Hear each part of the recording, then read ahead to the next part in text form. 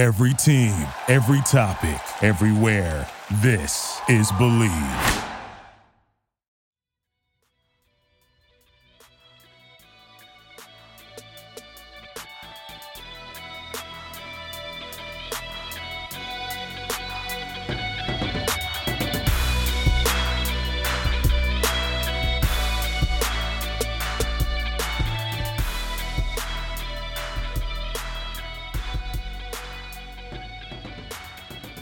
Hello, everybody. Welcome back to another episode of Believe in the Jaguars podcast right here on the Believe Podcast Network. My name is Phil Smith, a.k.a. Phil the Filipino. I am your co-host, and I am always joined by the managing editor of the Jaguars Wire, my good friend, James Johnson. Jay, we have a really special episode for them, and really excited to get with this week. Yeah, man. Yes, indeed, we do. Glad to have our guest who I'll let you introduce. But yeah, glad to be back at it, man. And once again, we appreciate all of the feedback that everybody has been giving us and all the listens and what have you. And yeah, man, can't wait to get into the topics of this episode. I really, really like the list that we got going here. That's correct, guys. And as Jay just alluded to, we do have a guest in the studio here tonight. He is my other co-host from my other project, which is the Wait For It podcast. And I'll give Eric the opportunity here to introduce himself. So this is at Mr. Eric Almighty, a fellow Jaguar fan. So Eric, how are you doing tonight? Thank you so much for coming on. Yeah, guys, this has been long overdue. I'm one of the co-hosts for the Wait For It podcast with Phil. And, we talk about pop culture, gaming, but we also talk a lot about sports, wrestling on our weekly episode, What Did I Miss, every Monday. And, we also release at least an additional episode. So if you're interested in stuff like The Last of Us, the Hamilton film recently, or just anime, paranormal, anything in general, we pretty much cover it all. And I've had a lot of experience on the mic with Phil, but me and Jay also kind of go a ways back as well. And I know how much work he puts into it. So I'm really excited to join you guys here. Yeah, man, for sure. And we've done some crossover stuff with Jay as well, talking about football. So we're excited to talk about some Jaguar football here this week. So we'll get started here in just another moment. As Jay alluded to, we have some really, really great topics. Before we begin, if you're enjoying the show, please head over to Apple Podcasts and leave us a 5-star review. Big shout out to those of you who have gone over there and also left us some comments. We really, really love reading those. We're available on all of your favorite podcast directories, which includes Apple Podcasts, Spotify, Google Play, Stitcher, Luminary, and TuneIn. You can also find us at Believe.com and at Believe Podcasts. The Twitter page for the podcast is Believe in Jags Pod. I'm over at Phil the Filipino, Filipino, and Jay is over at SportsGrind_Don. And you can find Eric at Mr. Eric Almighty. So, guys, let's get into the big news of the week, and that is Patrick Mahomes signing the richest contract in sports history. So, the Kansas City Chiefs and Super Bowl MVP quarterback Patrick Mahomes have reached an agreement on a 10-year contract extension. We now know that it is worth $503 million and contains an injury guarantee of $140 million. Jay, I'm still not 100% sure what that is, so maybe you can speak on that. Mike Trout was previously held that distinction when he signed a large deal with the Angels, and that was $426.5 million. So that kind of gives you an idea of how much more money Patrick Mahomes got. Chiefs chairman and CEO Clark Hunt said this is a significant moment for our franchise and for Chiefs Kingdom. Since he joined the Chiefs just a few years ago, Patrick has developed into one of the most prolific athletes in all of sports. So I'm going to let you guys cover this one first here. So Jay, really quick, what did you think when you first heard the details of this contract? And also, for those of us who don't know, what is the injury guarantee? Yeah, so starting with the injury guarantee, I'm assuming that's if Patrick Mahomes, and of course, we always say this, we pray nobody has any kind of catastrophic injury, but he has a catastrophic injury where I guess in this case for $141 million, this would probably apply for if he never suited up again as a Kansas City Chief. That's the number that he would probably get is what I'm assuming. So that's a lot of money, man, if something happens. But look, we don't think anything is going to happen for one, first and foremost. And, I'm happy to see this kind of contract floated out because me and you've talked about this. The owners have been not only duping us as fans and taxpayers, but they've been duping the players in a way as well. So, to see this kind of contract floated out there, it's just crazy. When I first saw it, the crazy thing about it is like I got a notification and the numbers kept going up with each notification at first. And I think it was you and Josh sending me the messages because I was writing at first it started at like 400 million, and then somebody sent out another text that said it was 450, and then it jumped to like 503. I was like, hold up, when is this number going to stop, or whatever the case may be? But nonetheless, I'm glad to be a part of a moment like this, I guess I would say, because I never thought in my wildest dreams I'll see a number like this floated out. It'll be interesting to see how it plays out. I mean, we all know in the NFL, nobody really plays out these kind of contracts. So, I'll be interested to see what happens in 4 or 5 years, how they extend, or whatever the case may be, they do from that point when he's made up all of the guaranteed money, or whatever the case may be. But definitely a historic moment that I'm glad to be a part of, glad to even talk on and report on, because this is one that we'll probably share with our grandkids for the rest of our lives, pretty much. So, Eric, what were your first initial thoughts, and what did you think about, just like Jay said, that number going up? And also add on, additionally, do you think that he'll actually see the end of this contract? Yeah, so we talked about this when we first heard it. You were sending me the initial tweet from Adam Schefter, and I was saying, obviously I freaked out at first, but then I said I wanted to see what the numbers are going to be. And for me, I think that's really, it came down to the guaranteed money as far as this deal being a pretty big deal. And I think it worked for both the Chiefs and Patrick Mahomes. Now, that may be crazy to say for a $500 million contract, a 10-year deal, but I really do think it was somewhat team friendly. And I think that maybe 5 years from now, we are going to see his cap number, and we are going to see his salary, and probably look at restructuring that, or turning some of that money into, guaranteed money somehow. I know they have a way of doing so, typically in these type of contracts. So overall, I would say I think it's a good deal for both the team and for the player. And that typically doesn't happen with these big deals. And of course, it's Patrick Mahomes. He's the face of the franchise, the face of the NFL moving forward. I mean, you got to pay the man his money and his due. We really shouldn't be surprised. Yeah, and I want to speak on a little bit what Eric said there, where he said is a very, friendly deal all the way around. It helps out both sides. And one thing that a lot of people were pointing out, especially on like ESPN, places like that, Fox Sports, that in a few years, this deal may be obsolete in terms of the money he's getting annually. So, Jay, in your opinion, do you think that Patrick Mahomes made a mistake? Because he would have been able to command more money. This is one of the big hangups with the Dak Prescott deal, is that he wants a short-term 4-year deal so we can hit the market again. So do you think in the long run, Patrick Mahomes is going to regret this? Or do you get the feeling that this was pretty much a consensus all around? They wanted to get this done and get it done quickly.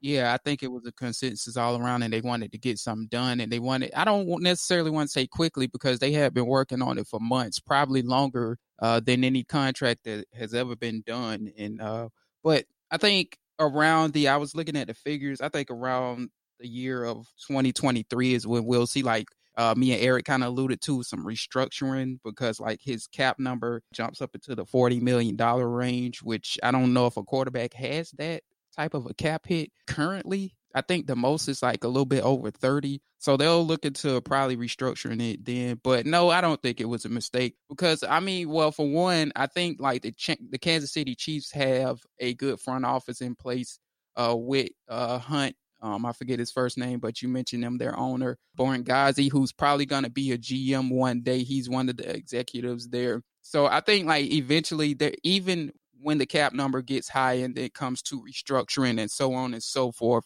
I do think that the Kansas City Chiefs are going to take care of him even past the point where, he's no longer making the guarantees or whatever the case may be. So, if there was any front office that could write a contract like this and the player could be confident, and I know, there's that stigma, you can't really trust the NFL, but if there were some front offices that I could trust to make sure that they would take care of me, even beyond what we're seeing here as, like I said, I guess I'm going to put a number on I'll say the 2024 range around that year. It would be like the Kansas City Chiefs, the Baltimore Ravens, organizations that have been known to take care of their players. And I don't think anybody doubts that Patrick Mahomes is the long-term quarterback for this team beyond that point. So I think he'll be fine.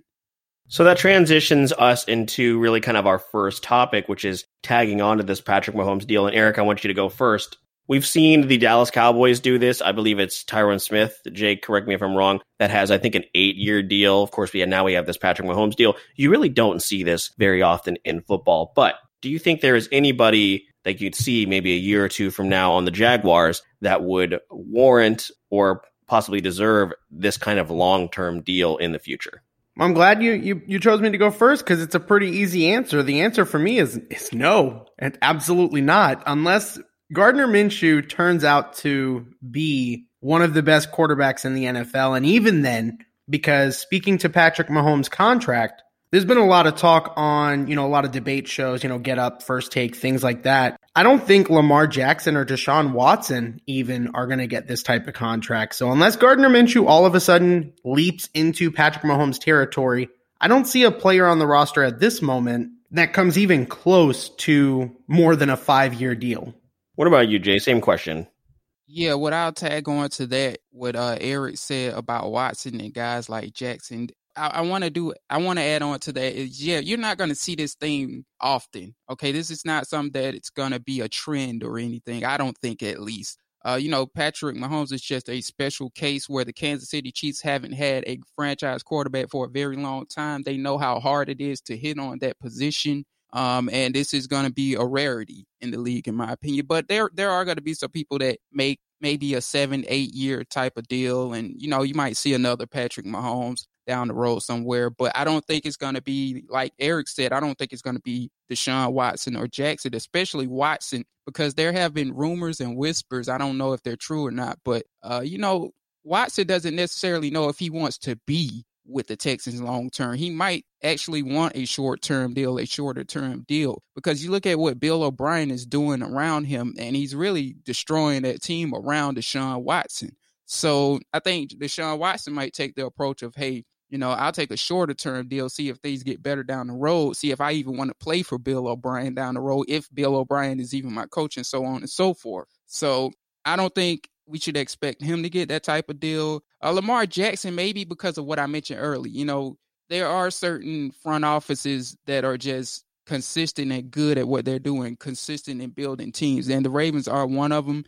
So maybe him, but then again, you never know. But, of those two, I would probably say Jackson may get a deal along those lines. Now, in terms of the Jacksonville Jaguars and anybody that could warrant this type of contract, I got a good name that you guys are going to love.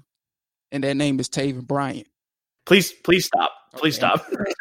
No, but yeah, okay, so when this deal came out, I immediately started to think, who on the Jazz roster could even, we can even mention with this? And like Eric said, I'm with Eric on this. I don't think there really is anybody right now. But if we wanted to even remotely associate this type of contract with anybody, the names that come to mind for me are Gardner Minshew, who Eric mentioned, DJ Chark, or Josh Allen. Now, Josh Allen is a guy that, if you start to see him get along the lines of 12 or upward sacks this year, and then the next year he ups it again, or whatever the case may be, you got to think that you might be, if he continues to improve, you might be looking at a Von Miller type of player. So maybe he would warrant a deal like this, not necessarily 10 years like Patrick Mahomes, or technically I guess it's 12 because it's an extension for Patrick Mahomes. So I think maybe Josh Allen could get a 8 type of year deal, maybe, and that's not even a guarantee. Maybe like you said with Tyron Smith, who he has an 8-year deal, or is an 8-year extension technically. So, maybe him. Maybe same could apply for Chark if he's, keeps putting together these 1,000-yard seasons and 10 touchdowns, something along those lines. Maybe you could look at him as a guy like that, or maybe Gardner Minshew. But I think the difference with this team is that, you can't look into the future that far and say that Dave Caldwell or Shad Khan has the capability to build what the Chiefs or the Ravens could.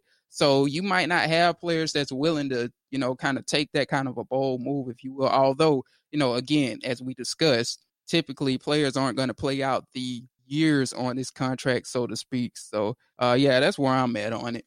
I pretty much fall exactly where you guys do. Minshew or Josh Allen would be the two names that come to mind. One of the biggest reasons I have doubt that this would ever happen is because of the front office. because of the way that they've handled things in the past. Now, of course, we've talked about this extensively, Jay. Tom Coughlin is gone, and hopefully things will start to turn a new leaf. But because of the front office, I don't believe anything like this would ever happen. And I feel like they really have to prove again to not only the fan base, but more importantly, the locker room, that the front office and the coaching staff have their best interests in mind long term. So I don't see it happening around here, but Josh Allen and Minshew would be the names. I'm glad you brought up Deshaun Watson because based on Bill O'Brien, he's probably going to trade Deshaun Watson any day now. So I'm glad you brought that. I'm glad you brought up that name. I wouldn't be surprised. You know, I hope he's unwise enough to trade him to the Jacksonville Jaguars. But one more thing I want to say too, when you brought up Chark, I wanted to say this on him. And well, not necessarily Chark, but you brought up the front office is what I meant.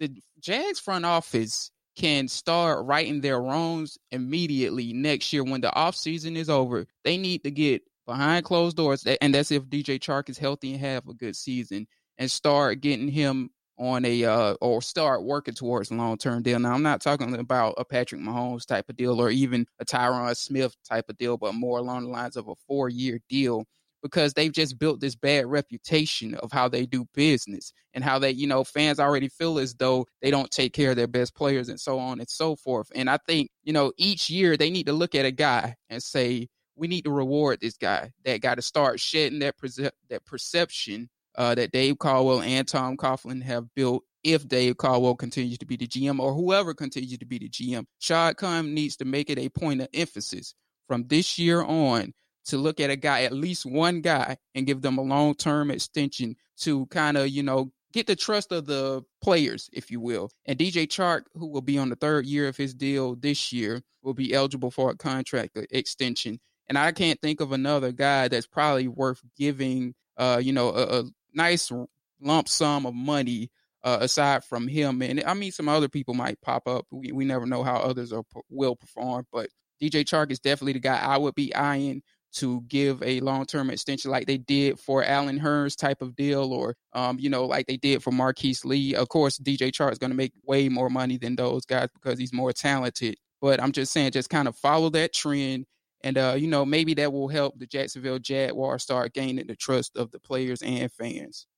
Absolutely, Jay. It's a really, really good point. So let's transition here into some interesting news that the fan base has been very vocal about, Jay, when you put this article out over on the Jaguars Wire. So in an article from The Athletic here, gentlemen, TIAA Bank was named the 2nd worst stadium in the NFL. So, of course, with stadium technology getting more advanced by the year, the NFL has long emphasized getting fans out of their homes and attending games instead. As a result, new state-of-the-art stadiums have been popping up pretty much everywhere around the nation. Now, some older stadiums, as you mentioned here in this article, Jay, like Lambeau and Arrowhead, you know, have still withstood the test of time. But a lot of casual fans and, you know, especially local fans aren't really very happy about the experience from TIAA. Jay, this is actually something we talked about extensively with Shant Club a couple of weeks ago when we had the opportunity to join them. So this was the comments from former Jaguars reporter and current Chargers reporter Daniel Popper. He said Jaguars owner Shad Khan has attempted to spice up his team's outdated home stadium in recent years. He added pool cabanas to the premium seating and spent more than $60 million on the world's largest video boards, which cover nearly the entire east and west ends of the stadium. But the splashy purchases have done little to mask the deficiencies of this building. Fans brave enough to attend home games early in the season have to deal with absolutely blistering heat and sun in certain parts of the stands. The stadium hasn't received any significant renovation, which is defined as in excess of $300 million since it was erected in 1995, something it desperately needs. During that span, the Bills are the only other NFL team to not either build a new stadium or conduct significant renovations. Until that happens in Jacksonville, the bank will linger on the depths of lists like these. So, Eric, I want you to go first here. Now, the three of us have been to plenty of games, and I'll even just reference I think it was a year and a half ago, Eric, where we brought our kids to the game, and we only made it to halftime because we didn't want them to melt, and we also were just miserable because of the heat. So what do you think about this list? Now, Jay, you'll have to remind me or point out, I can't remember who was last on the list. I believe it might have been the Bills. I'm not 100% sure. But Eric, I'll let you go first. What do you think about the stadium experience being ranked second to last?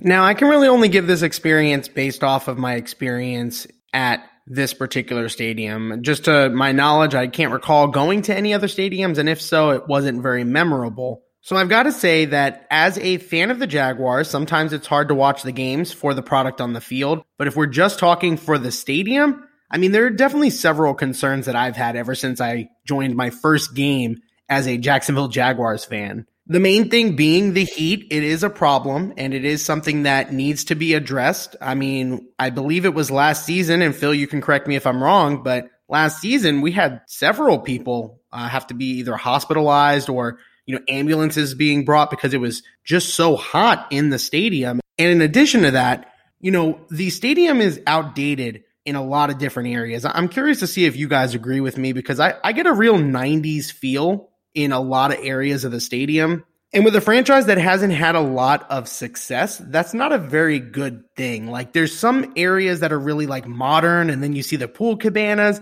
And then there are some places that seem like they haven't been touched since Tom Coughlin was leading the Jaguars. So that's my biggest issue. I just think it's all over the place, and we could use a complete rehaul. Eric, I would agree with you. It's elements of the stadium that still feels like the 90s and when Tom Coughlin was there, albeit, Shad Khan has did what he can to, kind of mask the deficiencies or whatever the case may be. But I think more so, some of the things he's added is more so to get people out of their homes, as we have been saying, to watch a poor product on the field until basically they can start playing better. So I've done a lot of research. I've been to the Georgia Dome, but I haven't been to any other stadiums aside from that, and Jacksonville Stadium. So based on personal experience, I just do a lot of research on stadiums, because I don't know if I told you guys this, but I really like NFL architecture. I took like engineering in high school and like building stuff and whatnot. So like I find myself just randomly researching architecture and what this building is made out of and what that building is made out of, what this stadium features and what that stadium features. And yeah, when you compare it to like what the new stadiums that have been built over the last few years, because they're popping up like at least one or two a year, the Jacksonville Jaguars are falling behind times very, very quickly. And part of the reason for that is because they are one of two teams that haven't had, quote unquote, what they would consider by the NFL standard major renovations, which Phil mentioned in this article, which Popper had commented on. But what would be considered major renovations is renovations of 300 or over. And I tend to think like more along the lines of maybe 400 million or over, but they haven't had those. And the Bills are the other team that haven't had those since the stadiums or their respective stadiums have been built. By the way, Phil, to answer your question, the team that was first was FedEx Field by Washington. So that answers your question on that. So I think, with Shad Khan, and his name has been popping up in the whole Wimberley situation again. I saw it on Google, some websites across seas, and we don't know if it is true necessarily or it holds any validity to it, but his name is popping up to buy Wimberley again, because I guess the coronavirus has made it to where they need a new buyer on it, or whatever the case may be. I have to research it more. But, the fact that Shad Khan, if he's going to pitch a bid for it and he's willing to, is going to put, we'll say upwards in American cash, I don't know what it equals in pounds, we'll say upwards of 700 to 800, maybe 900 million into buying Wembley Stadium, if he buys Wembley Stadium, if he wants to again.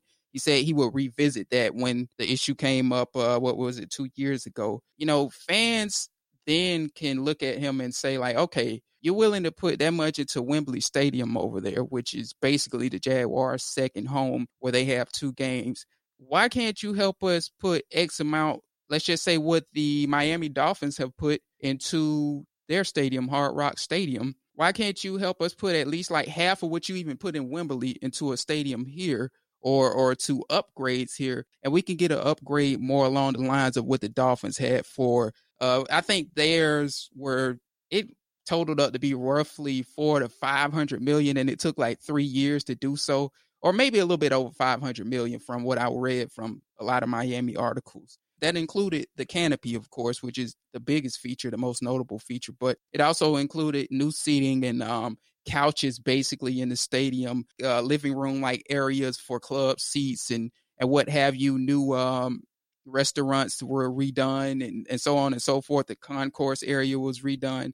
Now, if he's going to go that route with Wembley, people will have that argument to make like, well, Jacksonville over here, we need a roof over here because people, as you guys have pointed out, and you have children that want to go to the game as well, but people are passing out. Children want to go to the game. We want to make it more comfortable for them. What do you plan to do about things on this end? Yeah, and Jay, that's actually kind of what I was talking about. Like, there's a lot of stadiums out there that just visually, from what I can see, are a lot more modern, a lot more crisp, and they have nostalgia, everywhere in the stadium, but it doesn't just feel outdated. I feel like we're stuck in time in some areas of the stadium. And Phil, you might like this analogy. I kind of just thought about it. I never really realized this. I feel the same way going in and out of the stadium as I do when I go out to the bars, except that it's really hot and I also just watch the Jaguars lose. That's honestly how I feel. And I feel like that's probably the experience these people had that voted, us as the second worst stadium. Although I do think that's a little harsh. Yeah, I agree before Phil jump in. And I actually said it in the article. I think they're more along the lines of maybe that 25 range or maybe even closer to like 23 or 22. I do not think by any means that they are that bad of a stadium or that TIAA Bank Field is that bad of a stadium. I mean, off the top of my head, I would think like the Bills Stadium might be a little worse, although they have a winning tradition going on now. But the features in the stadium, and I think Phil can actually speak on that because he's been there. Maybe Paul Brown Stadium off the top of my head, that's the, if I can recall, that's the Bengals Stadium. That's one of the older ones. Nissan Stadium, from what I've heard, a lot of Jags fans have been to Nissan Stadium because obviously the Titans and the Jags have a rivalry. I heard that's not all that impressive either. I think the Carolina Panthers Bank of America Stadium is another one that's roughly the same age as the Jags because they're the Jags sister team. They almost came into the league at the same time. I don't think it's that much better than the Jags Stadium, if at all. I mean, they don't have pools and they don't have the big screen, so that's like 4 off the top of my head. So yeah, this article, in my opinion, and then you got by the way, the stadium in LA, I think they're using the Coliseum for the Chargers, is it? Or somebody's using Rams use the Coliseum. Okay, yeah, the Rams. So I mean, I would think that was applied to this survey as well because the Rams haven't played in their new stadium as well. You can't tell me, while it has tradition, that stadium wasn't even made for the NFL. I mean, I guess you could argue that the Jag Stadium wasn't either, but that's certainly the case with that stadium. So, yeah, that was a little harsh in terms of the grading and the scale that they put on there. But still, nonetheless, Jacksonville is falling behind the times. And we'll see if they make those renovations because they've mentioned it. I think it was last year Mark Lampin did, but then coronavirus hit, so they kind of offset things. But you make no mistake about it. You will start to hear about these types of things next year, when we kind of get some normalcy going. Yeah, you guys threw out a lot of really, really great points there. And I want to talk a little bit about what Eric was talking about, where he said, you just feel like, I think I went to my first Jaguar game in 1996. And the experience hasn't really changed much other than I can see pools that I'll never be able to afford to go in. And we have these giant TV screens, right? There's really not a whole lot that has changed. So, Jay, you talked about how I've been to it's New Era Field, which is in Buffalo. I can tell you just from talking to people there, they don't want a new stadium. It's really oddly placed, too. It's like in the middle of a neighborhood. It kind of reminds me like Lambeau Field, I think, is just in the middle of a bunch of houses in Green Bay. That's very similar to how it is with New Era Field. And people, I think, one, don't want to pay for it. That's definitely part of it.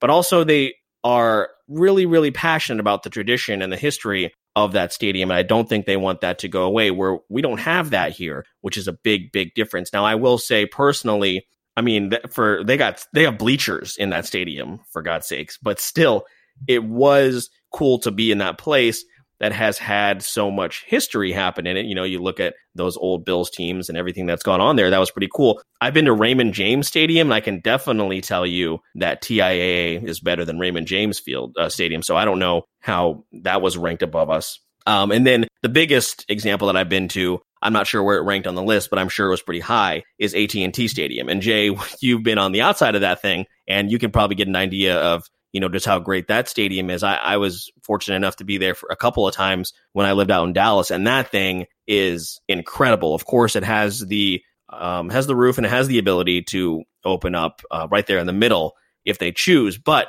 it's 70 degrees in there the whole time. And I remember going to a game for the first time and wondering how I ever got through a game in this Florida heat, especially in August through, October. It's unbearable. So I think they're really going to have to make some changes. And Eric, this is actually something Jay and I have talked about extensively. If Shad Khan wanted to go to the city and, demand that they help him build a stadium, one, do you think that would ever happen? But also, two, where do you think it would go? Because Jay and I have thrown out ideas of they would have to play somebody somewhere else for a year, like whether it be in Orlando or Gainesville or something like that. Do you think they would just build over the new stadium? Because, of course, they also have Daly's Place, which is now a really big factor when it comes into AEW and also a concert venue. What do you think they would do if Shad Khan ever was like, you know what, we need to build a new stadium? How would that go down? I personally couldn't imagine it anywhere else than where it is now. And where it is now is somewhat inconvenient, but I mean, all honesty, you can make it work. It'd be nice if there was like different areas for parking, because if you're not paying premium parking at the stadium, you're basically just driving around until you find a spot. And that's that's if you don't take the bus or if you carpool, whatever the deal may be. But I honestly don't know unless they do some major renovations, upwards of what Jay was talking about, as far as the amounts and the dollars. I don't think it's going to move anywhere. And I think they're probably just, worst case, I'd probably see them breaking the building down and building it from scratch before they end up moving the location, if it was that big of a deal.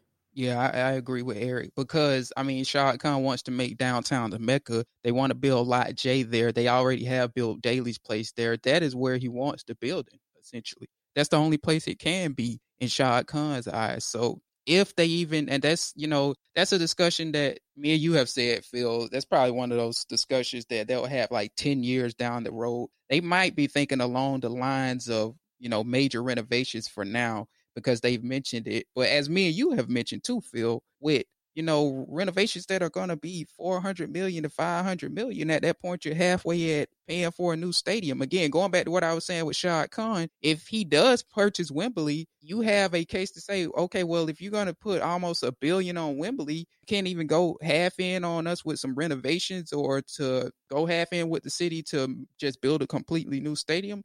That's another argument for another time. But some of the points that Eric made, he's absolutely right about the structure of downtown. I think what Eric was trying to get at is the parking, yes, is terrible. And I think what the issue is, I don't think downtown Jacksonville in terms of the street structure and construction was made for a stadium. So that they would have to build the, I guess you would say the structure of the roads and the highways downtown as well to make the traffic flow better, because we've been to the game several times and we've seen how hard it is to get in and out of there. And like he said, the parking is all over the place, which I do know part of the renovations with Lot J was they were trying to make a like multi-tiered parking garage to help out with the parking situation, but we'll see. And actually they have started knocking down the ramps of one of the expressways down there, one of the bridges down there to start getting movement on Lot J or whatever the case may be. Although nothing has been announced, I've seen pictures. People were tweeting out pictures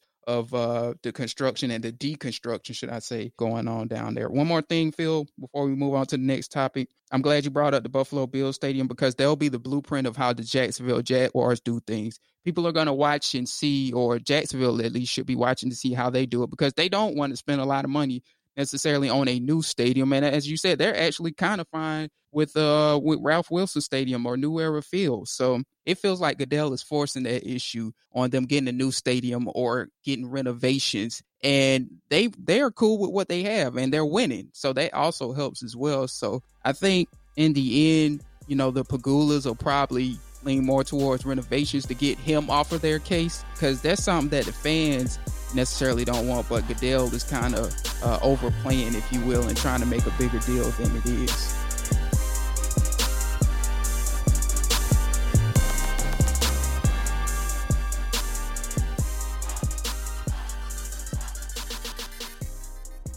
So what's the number one sign of a bad home security system? a home security system that's so overly complicated that you never use it. That's exactly the type of system SimpliSafe has spent a decade fighting against. SimpliSafe was designed to be easy to use while protecting your home 24/7. You can order it online, open the box, place the sensors anywhere you want them, plug it in, and just like that, your home is protected around the clock. It's just that simple. So head to simplisafe.com/team and get free shipping and a 60-day money-back guarantee. That's simplisafe.com/team. It feels good to fear less.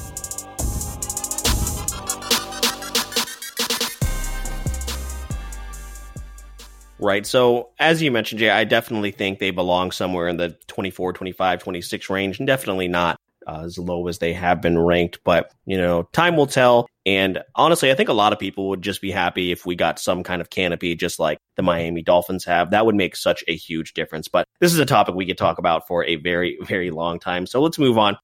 And this is why the three of us got together to see where everybody would go in terms of this. And we're each going to name a bold take for the Jacksonville Jaguars for the 2020 season. And we have not told each other what they're going to be. Hopefully there is no overlap, but just be aware that might happen. I hope it doesn't, but we will see. So Eric, since you are our guest, we're going to let you go first. So what is your hot take, your bold take for the Jacksonville Jaguars for the 2020 season? I'm really curious to see whether or not this will be considered a bold take, especially with the uncertainty that's going on, with the world right now and how the whole season is going to play out. But my hot take, honestly, is going to affect both sides of the ball, mainly focusing on the defense, though. I think the offense is going to finish outside of the top 20 in 2020. And I think that the defense is actually going to sneak into the top 15 defenses in the league. So the main reasons for me thinking that are because the offense, when I think about the creativity and honestly, some of the spots on the offense are a little shaky. The running back position, if Fournette even gets tired, is going to be a problem. The tight end position is literally an injury-prone position where we could end up having no tight ends by week 3. And then you've got the offensive line who's going to dictate Gardner Minshew's success. So I think that's going to be an issue. But I think that the additions, both through the draft and, of course, free agency for the Jaguars' defensive side of the ball, I think that is going to pay dividends. And, they definitely still have a coaching staff that is used to a certain type of success in some recent years. So I don't know. I think they have a really good shot of having a good defense, maybe being able to turn the ball over. And even though that offense could finish 21st, still outside the top 20, but they could score enough points to still make it competitive. I still see this team as like an 8-8 team, probably at its peak. I definitely am with you, Eric. I think the defense can be sneaky good, even with losing guys, like Calais Campbell and AJ Boye. You're going to have to rely a lot on youth. Of course, the 40 gang, Jay, you and I talk about that a lot. I definitely think the defense could be sneaky good, and I think the offense maybe could be pretty bad. What do you think, Jay? There's times where I look at this team and I believe that the offense could be better than the defense. And it's because what I keep going back to is how many starters they're going to be starting that are rookies on the defensive side. And the lack of a preseason, they might not even have a preseason at all. The NFLPA is fighting to not have a preseason. So you're going to be throwing a lot of rookies into the furnace early. But I also, as you and Eric have said, I can also see this defense doing well too. So I kind of flip-flop on that, but I think if you made me make a call today, I would definitely say that the offense is going to be better. And the reason for that is because they have more veterans, while the offensive line, as Eric said, and the tight end position is kind of sketchy. I do like what Jay Gruden brings, and it's just something about that potential combination of him and Gardner Minshew that could turn out to be something very good, especially when you look at what Jay Gruden has done with young quarterbacks, and furthermore with, I guess you could say, utilizing the full receiving core. He's utilized the slot pretty well. The young man, his name escapes my mind right now, the slot receiver they had with Washington. I'm sure one of y'all can look that up real quick, but he was very, very dominant during Jay Gruden's time with Washington. So, I think like they could get some sneaky production out of the slot. Yeah, Leonard Fournette concerns me as well as he does for you all as well, because we've discussed that many times on this podcast. But yeah, I think the offense, if I had to put my money on it, I think the offense will probably be the better of the two units.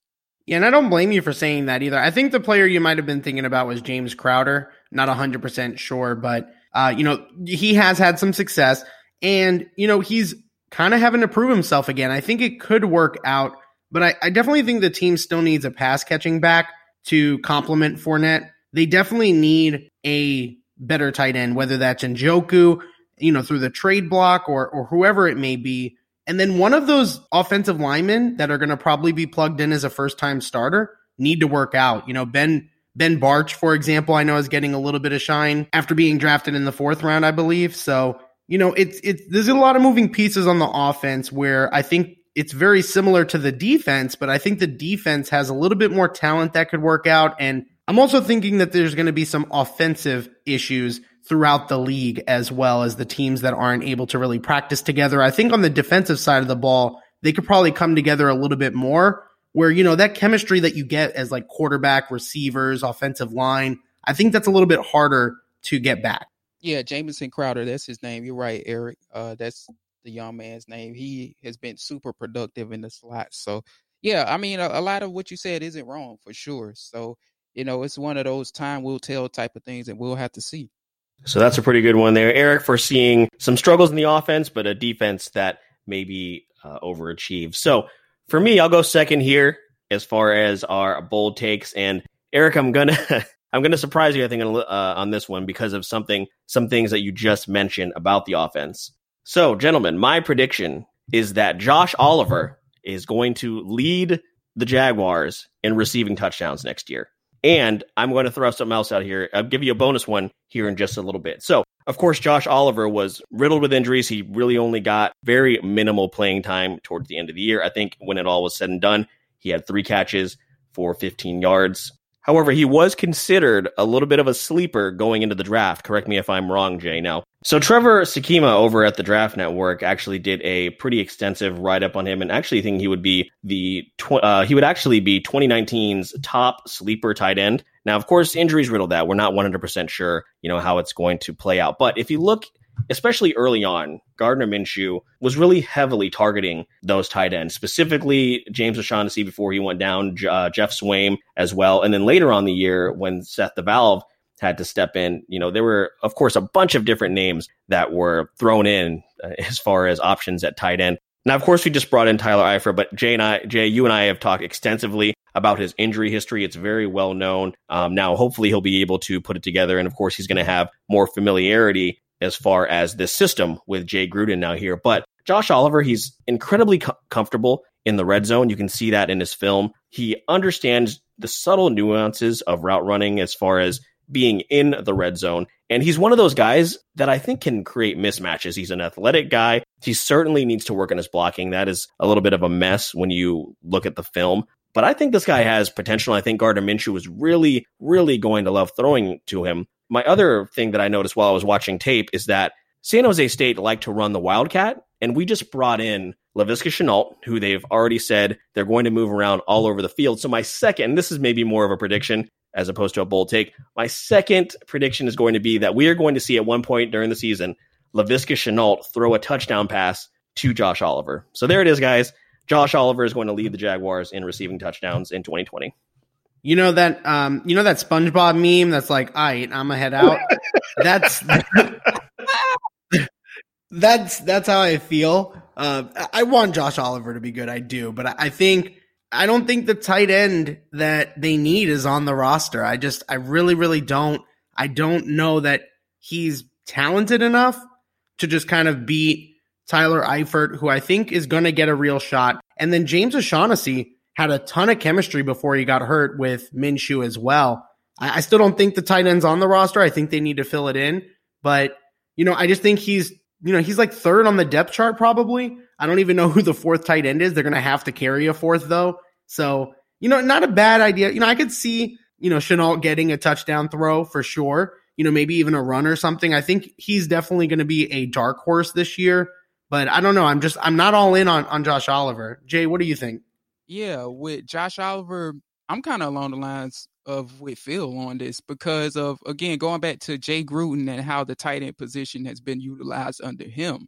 And Josh Oliver is one of these guys that's kind of a sneaky athlete.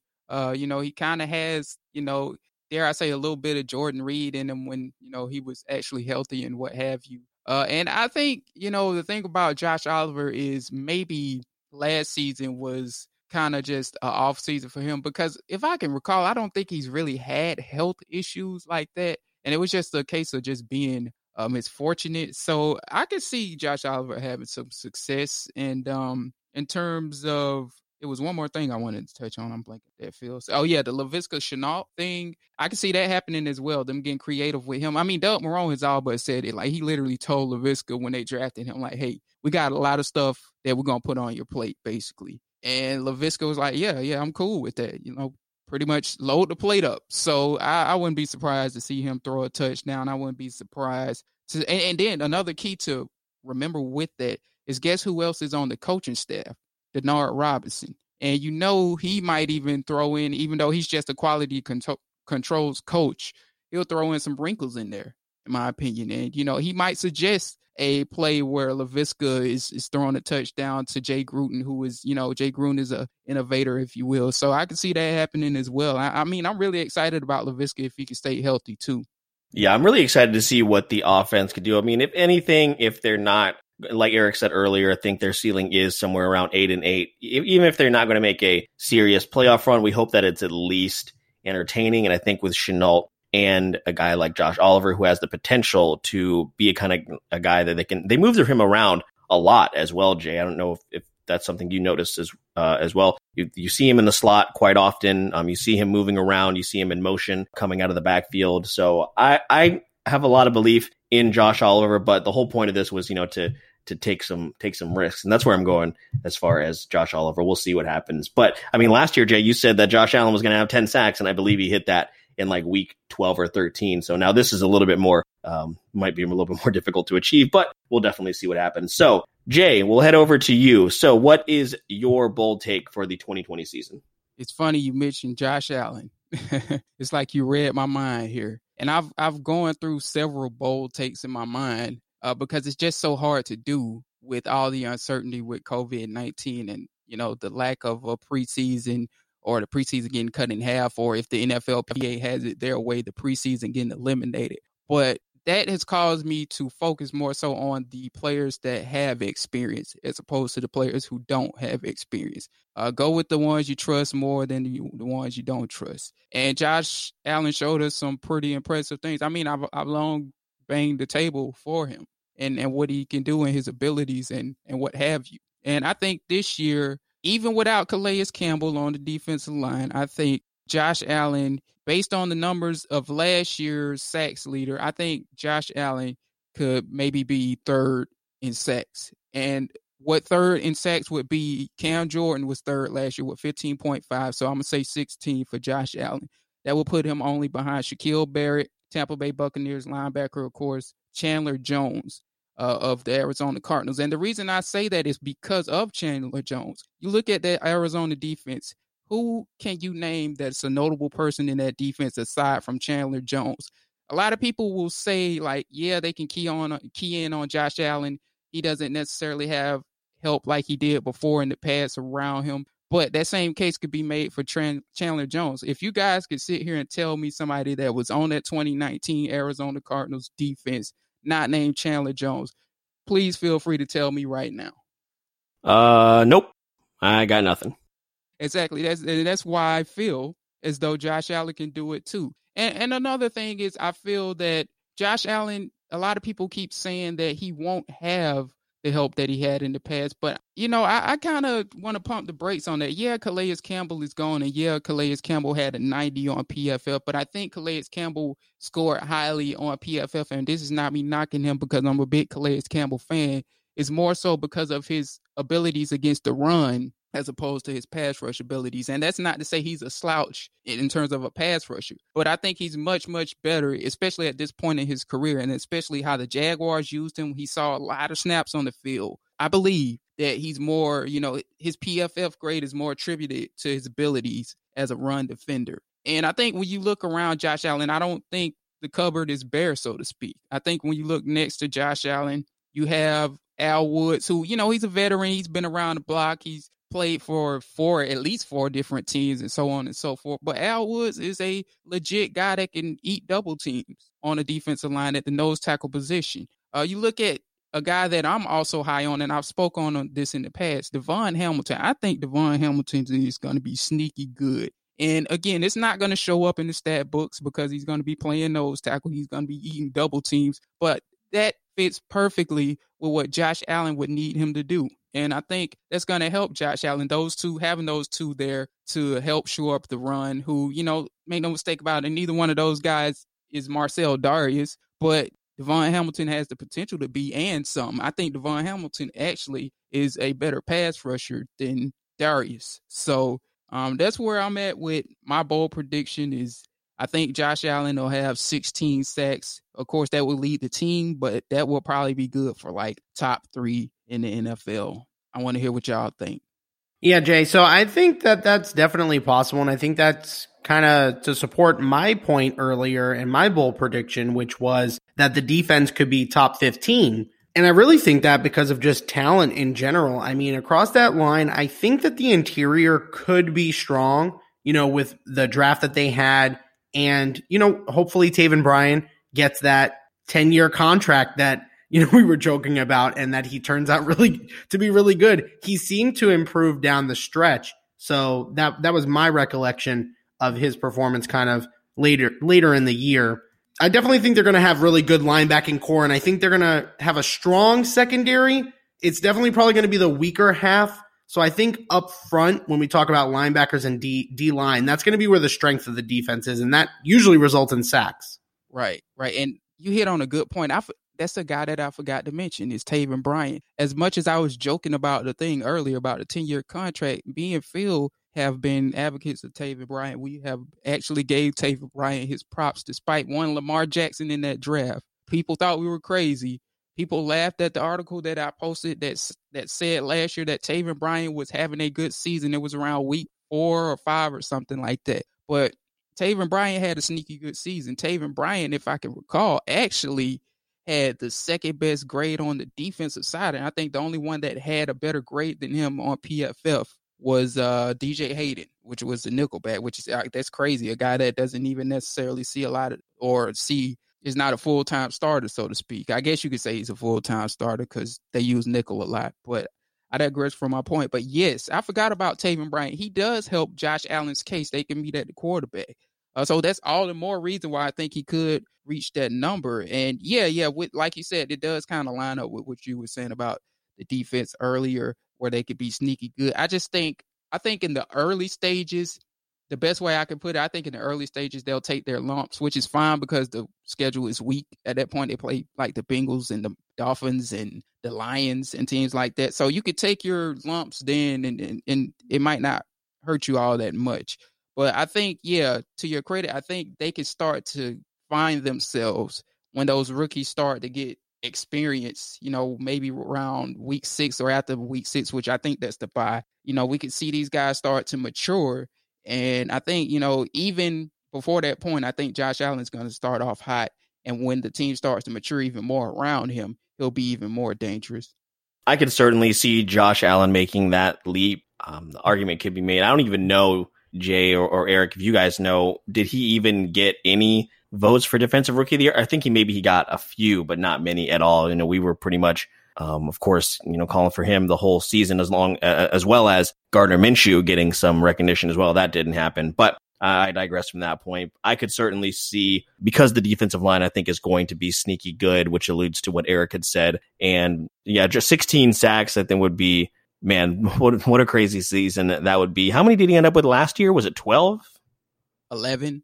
Yeah, so, with him being the focal point, and I think Caleb Vaughn has an opportunity to be sneaky good as well. We talk about, of course, Calais is going to be gone, and I know other people outside of the fan base are going to be pointing at that, just like you said, Jay. But I think Caleb Vaughn has the opportunity to be good. I think Dawuane Smoot is really, really anxious and eager to make his mark. So, yeah, I'm with you guys on these defensive things. I think they could certainly win us some games and turn some heads for sure. So, hey, by the way, Phil, it was 10.5. My bad on that. And real quick, I don't know if you guys are curious to see what I had as my backups Well, actually, this one, I'll give this one to the offensive side. I think this could happen too. And I actually said this in the roundtable discussion we had with the Believe guys, Phil. I think the Jags will have 2 1,000-yard receivers. Now, that might be a good thing or a bad thing because as we've seen in the past, when the Jags had 2 1,000-yard receivers in the past with, I think it was Allen Hurns and Allen Robinson with Blake Bortles, it was because they were playing from behind a lot.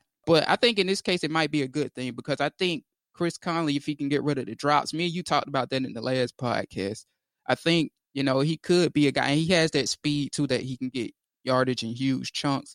I think Chris Conley could be a guy that gets 1,000 yards alongside DJ Chark. Again, that's granted everybody's healthy. We got a lot of concerns with health this year in terms of COVID-19 and even injuries on the field. So that was one that I had, and I believe that could happen.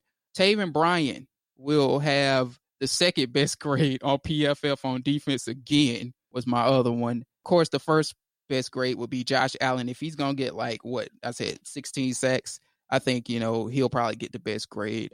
So that was one. Miles Jack will be a Pro Bowler, was one I was considering.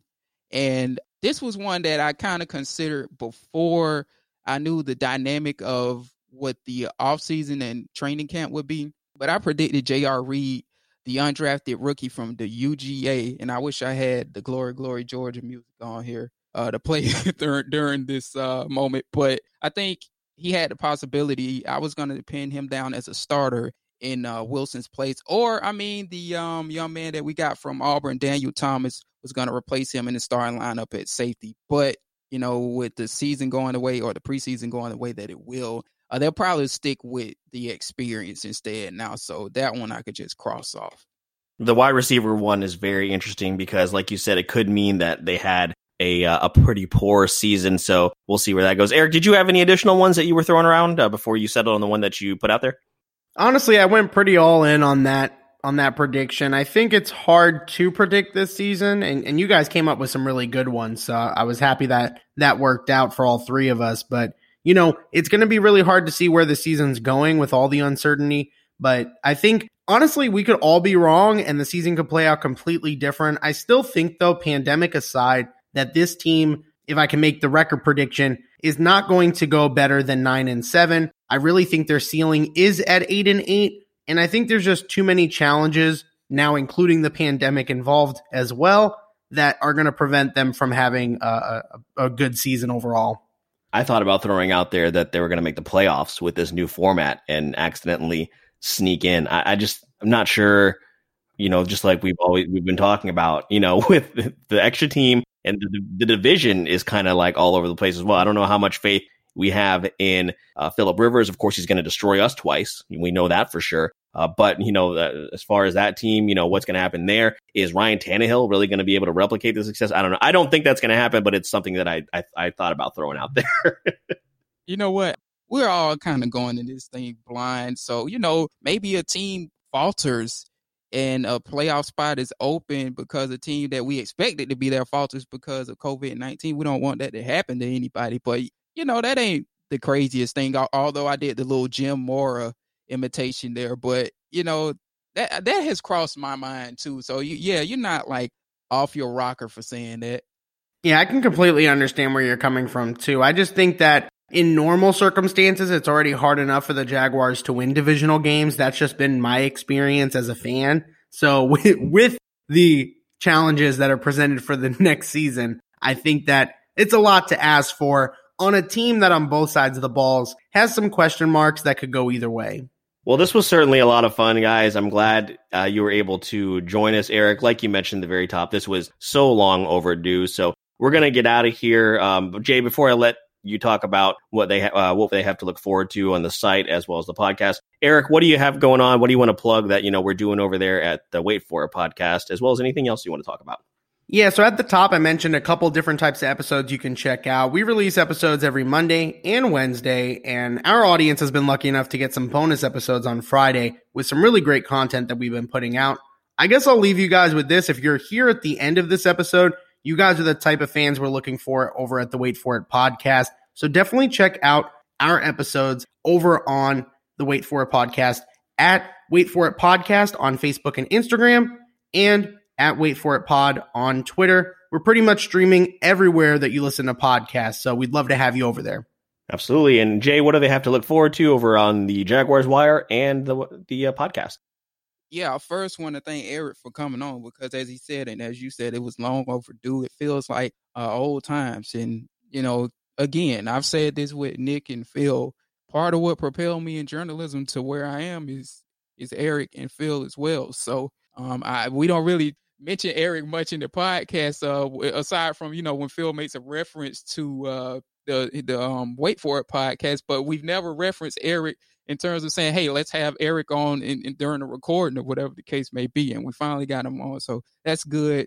It feels like old times. Now we just got to get our other buddy on, Gage, and, it'll just feel complete at that point. But thank you for coming on, Eric. In terms of the content, I'm still going to be working towards, just kind of getting everybody ready for training camp and more so eyeing what's going on with the NFLPA and the league, which that's kind of been a trend lately.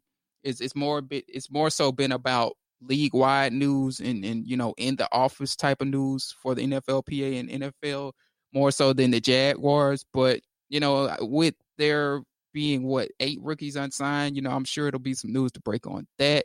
Again, we're going to do our depth chart predictions on the defensive side as well. So be prepared for that. And that's pretty much it. Had fun.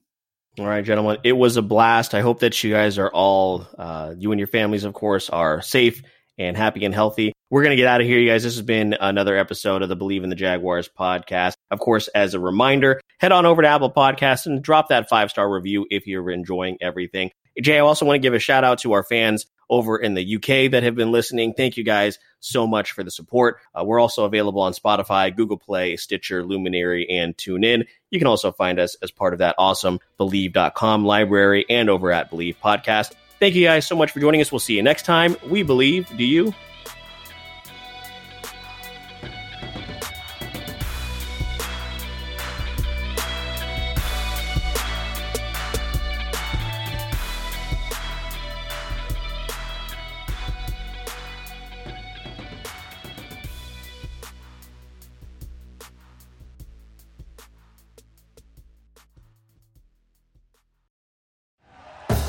Thank you for listening to Believe. You can show support to your host by subscribing to the show and giving us a 5-star rating on your preferred platform.